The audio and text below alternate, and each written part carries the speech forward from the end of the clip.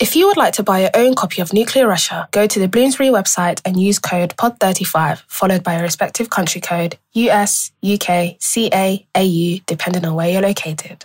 In part 2 of our episode on Nuclear Russia, we are continuing our conversation with Paul Josephson, Professor of History at Colby College in the US. We'll be discussing the groups that have suffered as a result of Russia's pursuit of nuclear power, a nuclear-themed beauty contest, and the evolution of Russia's nuclear culture. Then, looking forward, we consider what Russia's self-proclaimed nuclear power renaissance could mean for international security and the environment, and what could be done to combat this nuclear resistance. Take a listen.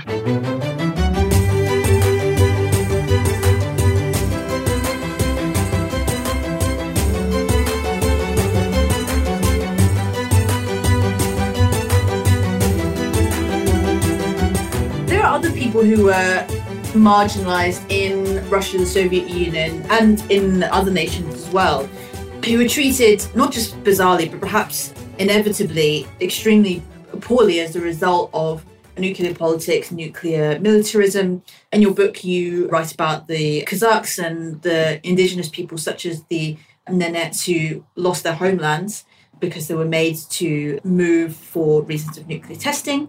And clearly it was partly because of their ethnicity. And there are similar examples of this. You talk about US and France with the Bikini Atoll, for example. Could you talk a little bit about that, about how, there were certain peoples who were essentially moved away from their homes because of the needs of nuclear testing?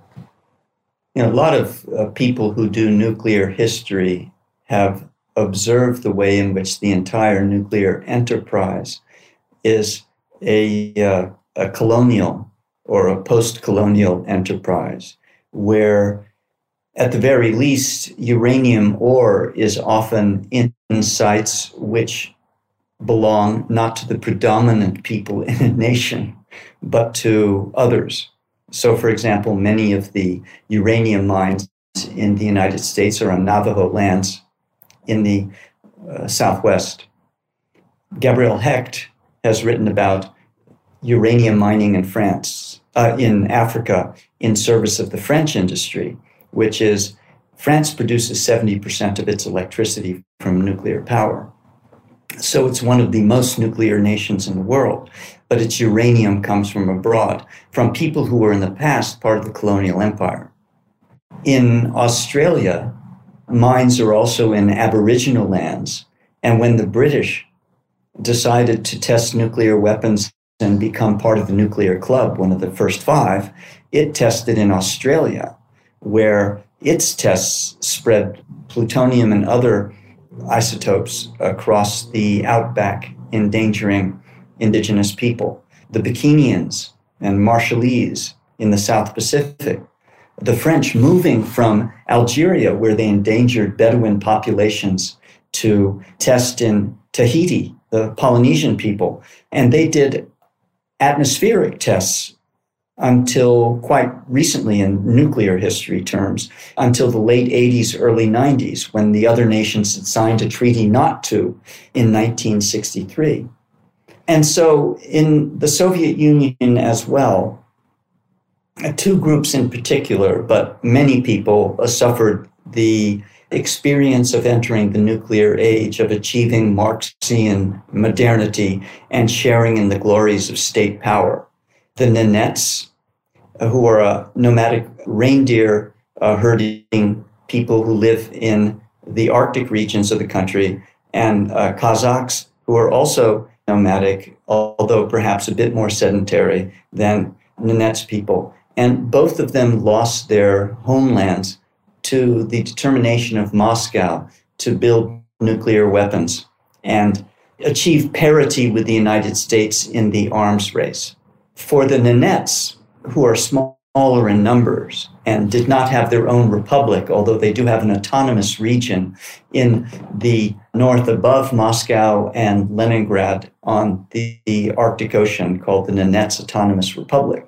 I've been there in some of my research.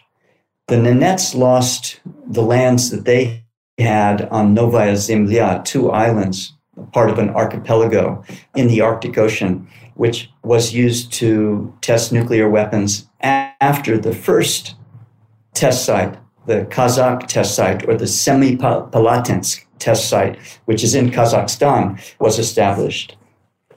And the largest bomb ever in the world, the Tsar Bomba, the Tsar's bomb, which was 50 megatons, 3 times larger than anything the United States, more than 3 times larger than anything the United States ever exploded, was set off on Novaya Zemlya and near Novaya Zemlya, and the pollution in the Arctic regions to this day because of nuclear testing, and also because the Soviets dumped radioactive waste, including carcasses of reactors and torn apart submarines. They dumped this waste into the Arctic Ocean. So you could talk about the Nenets as really suffering the forces of becoming modern under Soviet power. And in terms of Kazakhstan, Stalin and his secret police chief, Beria, determined to build an inland testing site in the far east steppe of Kazakhstan, where several hundred nuclear blasts occurred. And even when the tests went underground in 1963, there were often problems with venting of radioactive gases, for example, xenon. And the public health of the Kazakh people for the entire republic, which also provided uranium and still provides uranium for the world market, but as Kazakhstan, which provided uranium to the Soviet nuclear effort. The entire republic was subject to a radiological disaster. We don't really know the true extent of the disaster because many Soviet documents about the health costs, how many people were exposed, fallout, and so on, were not as well documented, or if as well documented, are not as available as they are in the United States. So you can learn a lot about fallout in the United States and the impact on the downwinders in Utah, for example. We can assume, because nuclear weapons are nuclear weapons, that the Kazakhs suffered immeasurably, and there is significant data showing higher risks of cancer, blood diseases, respiratory ailments, stomach problems, children with birth defects. The entire nuclear enterprise around the world has been one of using people setting off weapons, nuclear tests, in other people's lands. And the Soviet Union was at the forefront of this effort with its testing in Nenets and Kazakh regions. That's really interesting. I know that when I learned about the Cold War, kind of unsurprisingly, it was pretty much like between the United States and Russia is how it was pitched to us. Certainly, like, no thoughts to sort of how the indigenous people of the United States kind of felt about all this nuclear activity. And kind of interestingly, on the literary studies side of things, we have this book out called The Handbook to Cold War Literary Cultures.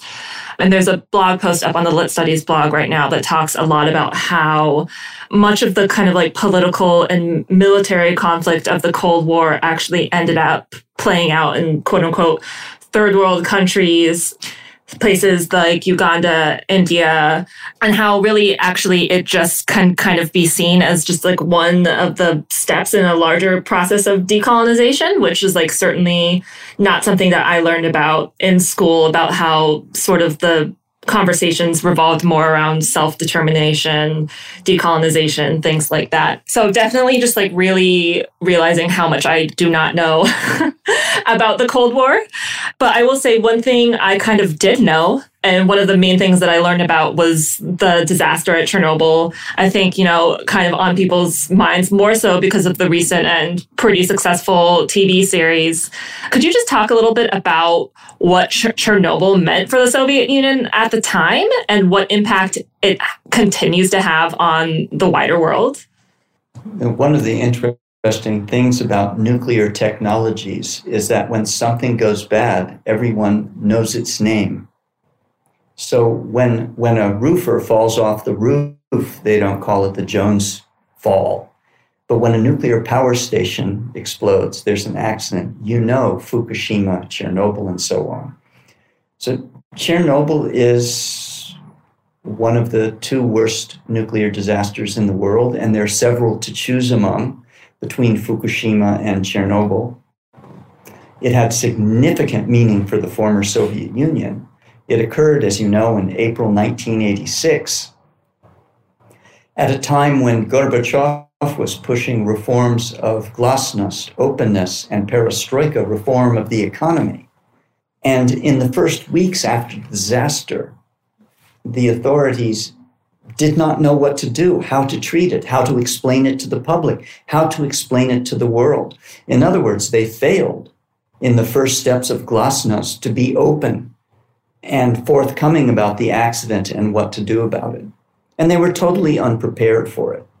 Gorbachev himself later said that this was probably the most important event leading to the fall of the Soviet Union, because it indicated to many people the inability of the state that had founded itself as being, proclaimed itself a scientific superpower, had instead participated in the world's greatest anthropogenic accident at that time in 1986.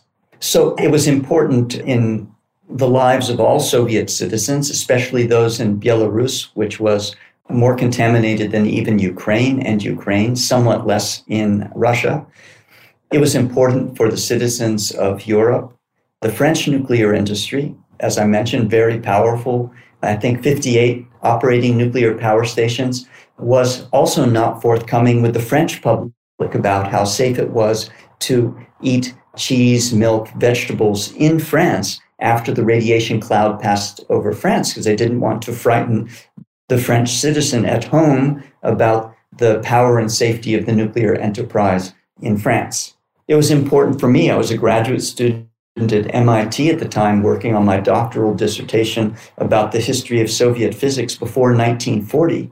And suddenly, I started getting phone calls from national media about what had happened in Chernobyl, how could I explain it, and so on. That interrupted my dissertation for several months as I wrote an article and eventually turned to a book called Red Atom that appeared, I think, in, I don't even know now, 1997, 2000, who knows. But I've been thinking about, Chernobyl has had me thinking about nuclear Russia since that time.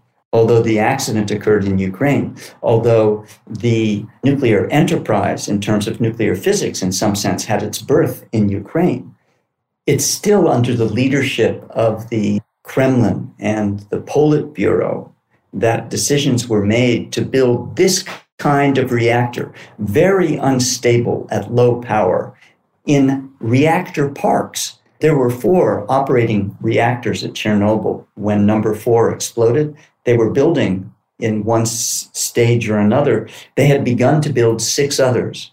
So they were going to have a park of 10 Chernobyl-sized reactors, each of them equally unstable. There are still 10 so-called RBMK reactors operating in Russia today, although with a different regime to ensure that the kind of accident would never happen again. But this accident poisoned the nuclear industry for a number of years.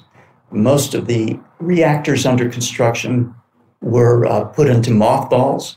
Ukraine abandoned nuclear power, put a moratorium on nuclear power station construction until 1993. And then economic forces came to bear again so that the nations, Russia and Ukraine, returned to the peaceful atom to produce electricity because the economy needed it so much. So we live in a post-Soviet society in Russia, Ukraine, Belarus, where the Chernobyl legacy will always be present. Rosatom, the inheritor of the Ministry of Middle Machine Building from the Soviet period that was responsible both for bombs and reactors, is now pushing the sales of reactors, although pressurized water reactors, not RBMKs, abroad. Ukraine is still tied into the Russian fuel cycle for some of its technology, for some of its fuel rods to refuel its 15 reactors. Belarus is has 1 reactor already online that they bought from Rosatom. India, Turkey, Finland, which canceled its contract with Russia to build Russian reactors after the Russian invasion of Ukraine in February. All of these countries are still in many ways tied into the Russian nuclear apparatus. And so Chernobyl has had a tremendous impact on the future of the Soviet Union, on approaches to nuclear power and its future in nations of the former Soviet Union and those abroad. And if I may just say, I thought that the Chernobyl show on HBO was superb. Some critics have said there are certain details that aren't absolutely accurate.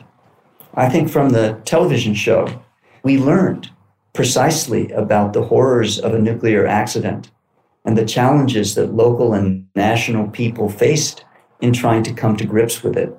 And it was important for making people think about what the future of nuclear power might be, insofar as many people claim, and there's some foundation for saying this, that nuclear power is an alternative to fossil fuels, that it's a green technology. Now, I disagree it's a green technology, but I understand the argument. So I thought that the Chernobyl show was just spectacular, so well done. And I urge people to watch it again. Yeah, I started watching that in preparation for this interview. I haven't finished, so no spoilers. Not sure how it ends. It ends poorly. I would not have guessed. But yeah, I mean, it really does. It's a really great, does a great job showing the human cost of things and the administrative failures that happened. So you've kind of touched upon perestroika and glasnost already. And you mentioned in the book that under Gorbachev, people, become angry when they learn about the realities of the nuclear activity and policies that, the USSR has had. What do the Russian people today think of nuclear strategy? Is there kind of a consensus? What are the different arguments there? Well, I think generally speaking, most people in Russia today, we don't have complete and regular opinion polls, but most people favor the production of nuclear electricity from nuclear power. And one of the reasons for this is that the industry has done a great job in reinventing itself. They have a self-proclaimed ongoing nuclear renaissance. Rosatom is well-funded. Rosatom has between 250 and 300,000 employees. It's a major government organization. And so people, I think, embrace the peaceful atom in the way that they did before Chernobyl. Every year on April 26th, Putin has a small meeting in the Kremlin where he reads some proclamation about how sad it was in 1986, and we remember those who gave their lives. But now we're moving ahead, and we're going to build more power stations. Rosatom has these projections of building dozens of new power stations by 2050, including the floating nuclear power stations that I mentioned earlier, one of which has already been deployed in the Arctic. In addition, the industry, at one time it was secret, although what's secret about a nuclear power station? It's a big tea kettle. It uses uranium to produce heat, fission to produce heat. But those stations were closed. There was no public visitation or hard to arrange. But now each of these power stations in Russia has a well-equipped PR apparatus, a TV studio, a local newspaper, glossy publications. They run children's drawing contests where they ask children to make paintings or pastels on nuclear themes, and they're always sunny and glorious. At least the contest winners are. The power of the atom is the future. Flowers grow everywhere. So the industry has done a very good job of overcoming what was called in the late 80s and 90s radiophobia, which the promoters of the industry believed was caused by ignorance, not based on reality, although the Chernobyl disaster indicates that there's some reality when you're fearful of a nuclear power station, the chance that there may be a catastrophic accident, for example. I think this is, when you're talking about PR, what you said about how Chernobyl affected the Soviet Union, also the wider world. Just briefly, it made me think about, I learned quite recently about the Windscale incident in the UK. And I think it's like quite telling about how much governments and countries who have invested in nuclear power, the instinct is to cover up. Because with Windscale, from what I learned, like, again, there was initially like a denial or a playing down of what happened due to potential political consequences. Thanks, Paul. Let's move on to, I'm curious to know, what does Russia's recent self-proclaimed nuclear power renaissance, so to speak, mean for international security? And also, what might it mean for the environment, you know, from what you've spoken about and also what you write about in the book, the environmental consequences of nuclear power, whether it be militarization or so-called peaceful uses, has been absolutely catastrophic. Are there any efforts to combat this nuclear renaissance that you think have been or potentially could be successful? I don't think it's possible to slow down or prevent the nuclear renaissance. It's in the peaceful sphere, nuclear power stations to produce electricity. Now, many people who study the nuclear enterprise would argue that the industry, the world industry, has done an excellent job of showing or demonstrating that the peaceful and military sectors are entirely separate. But I think that's not the case. I think that the nuclear enterprise was born out of nuclear weaponry, and that peaceful applications are secondary, and that most of the funding that goes into the nuclear enterprise still primarily goes into military budgets across the world as opposed to peaceful. But it seems to me that Russia has done a better job of preventing its nuclear renaissance from spreading beyond its borders by attacking Ukraine in February of 2022, this year, because already we see that Finland has canceled plans for a nuclear power station. I don't know whether Iran or Turkey will do so, and India has several pressurized water reactors currently under construction. It seems that they will go ahead with building them, but it seems to me also that I don't see other countries buying into Russian technology in current circumstances. That supporting Russia during this war against Ukraine is far beyond the rational means of any nation, other than those that have already engaged Rosatom. So I think they've hurt themselves and their future in the nuclear sphere. I would expect instead nations like South Korea to become much more powerful and active in selling reactors abroad, and Russia's market shrinking considerably for at least the next 10 years. Of course, remember, I am a historian, and historians aren't supposed to talk about policy. On the other hand, we understand policy better than policymakers. As we continue to realize that we are making the same mistakes over and over again, maybe we should turn to historians on policy more often. So you've mentioned Ukraine a lot, and I think that's one thing that really stuck out to me from the book. You say that after the breakup of the USSR, Ukraine held about 1/3 of the Soviet nuclear arsenal, which was the third largest number in the world at the time. I'm kind of just wondering, to what extent is like Russia's current invasion of Ukraine like a legacy of the Soviet emphasis on nuclear power and proliferation? I think most people would honestly say it's hard to see any rational behavior in Putin's determination to attack Ukraine, other than the desire to recreate Russia as empire, something that has been going on since the time of Peter the Great. And in June 22, Putin himself referred to Peter the Great and suggested that he would be restoring the imperial legacy. So he's trying to carve off pieces of the world, of his old world. He's a KGB agent. He has said many times that the greatest disaster of the 20th century was the collapse of the USSR, because it led to a new world order in which the United States predominated and could not be balanced by another superpower.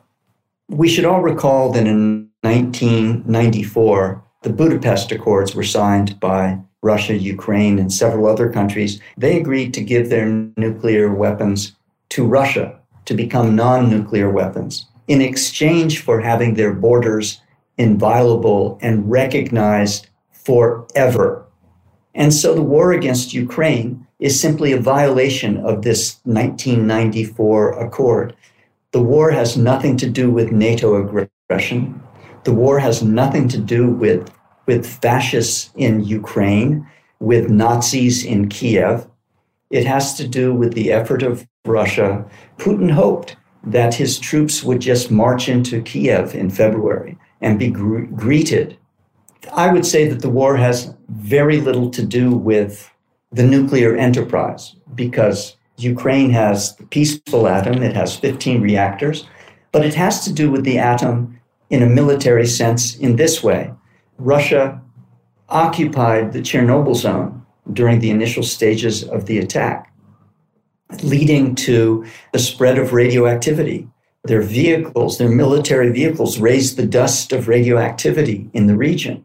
What were they hoping to control there? Were they going to use it as a staging area for other troops to begin to attack? And now they are trying to take control of the Zaporozhye nuclear power station, which has 6 operating reactors. It is the largest single nuclear power station in Europe, and Russian troops have taken it over.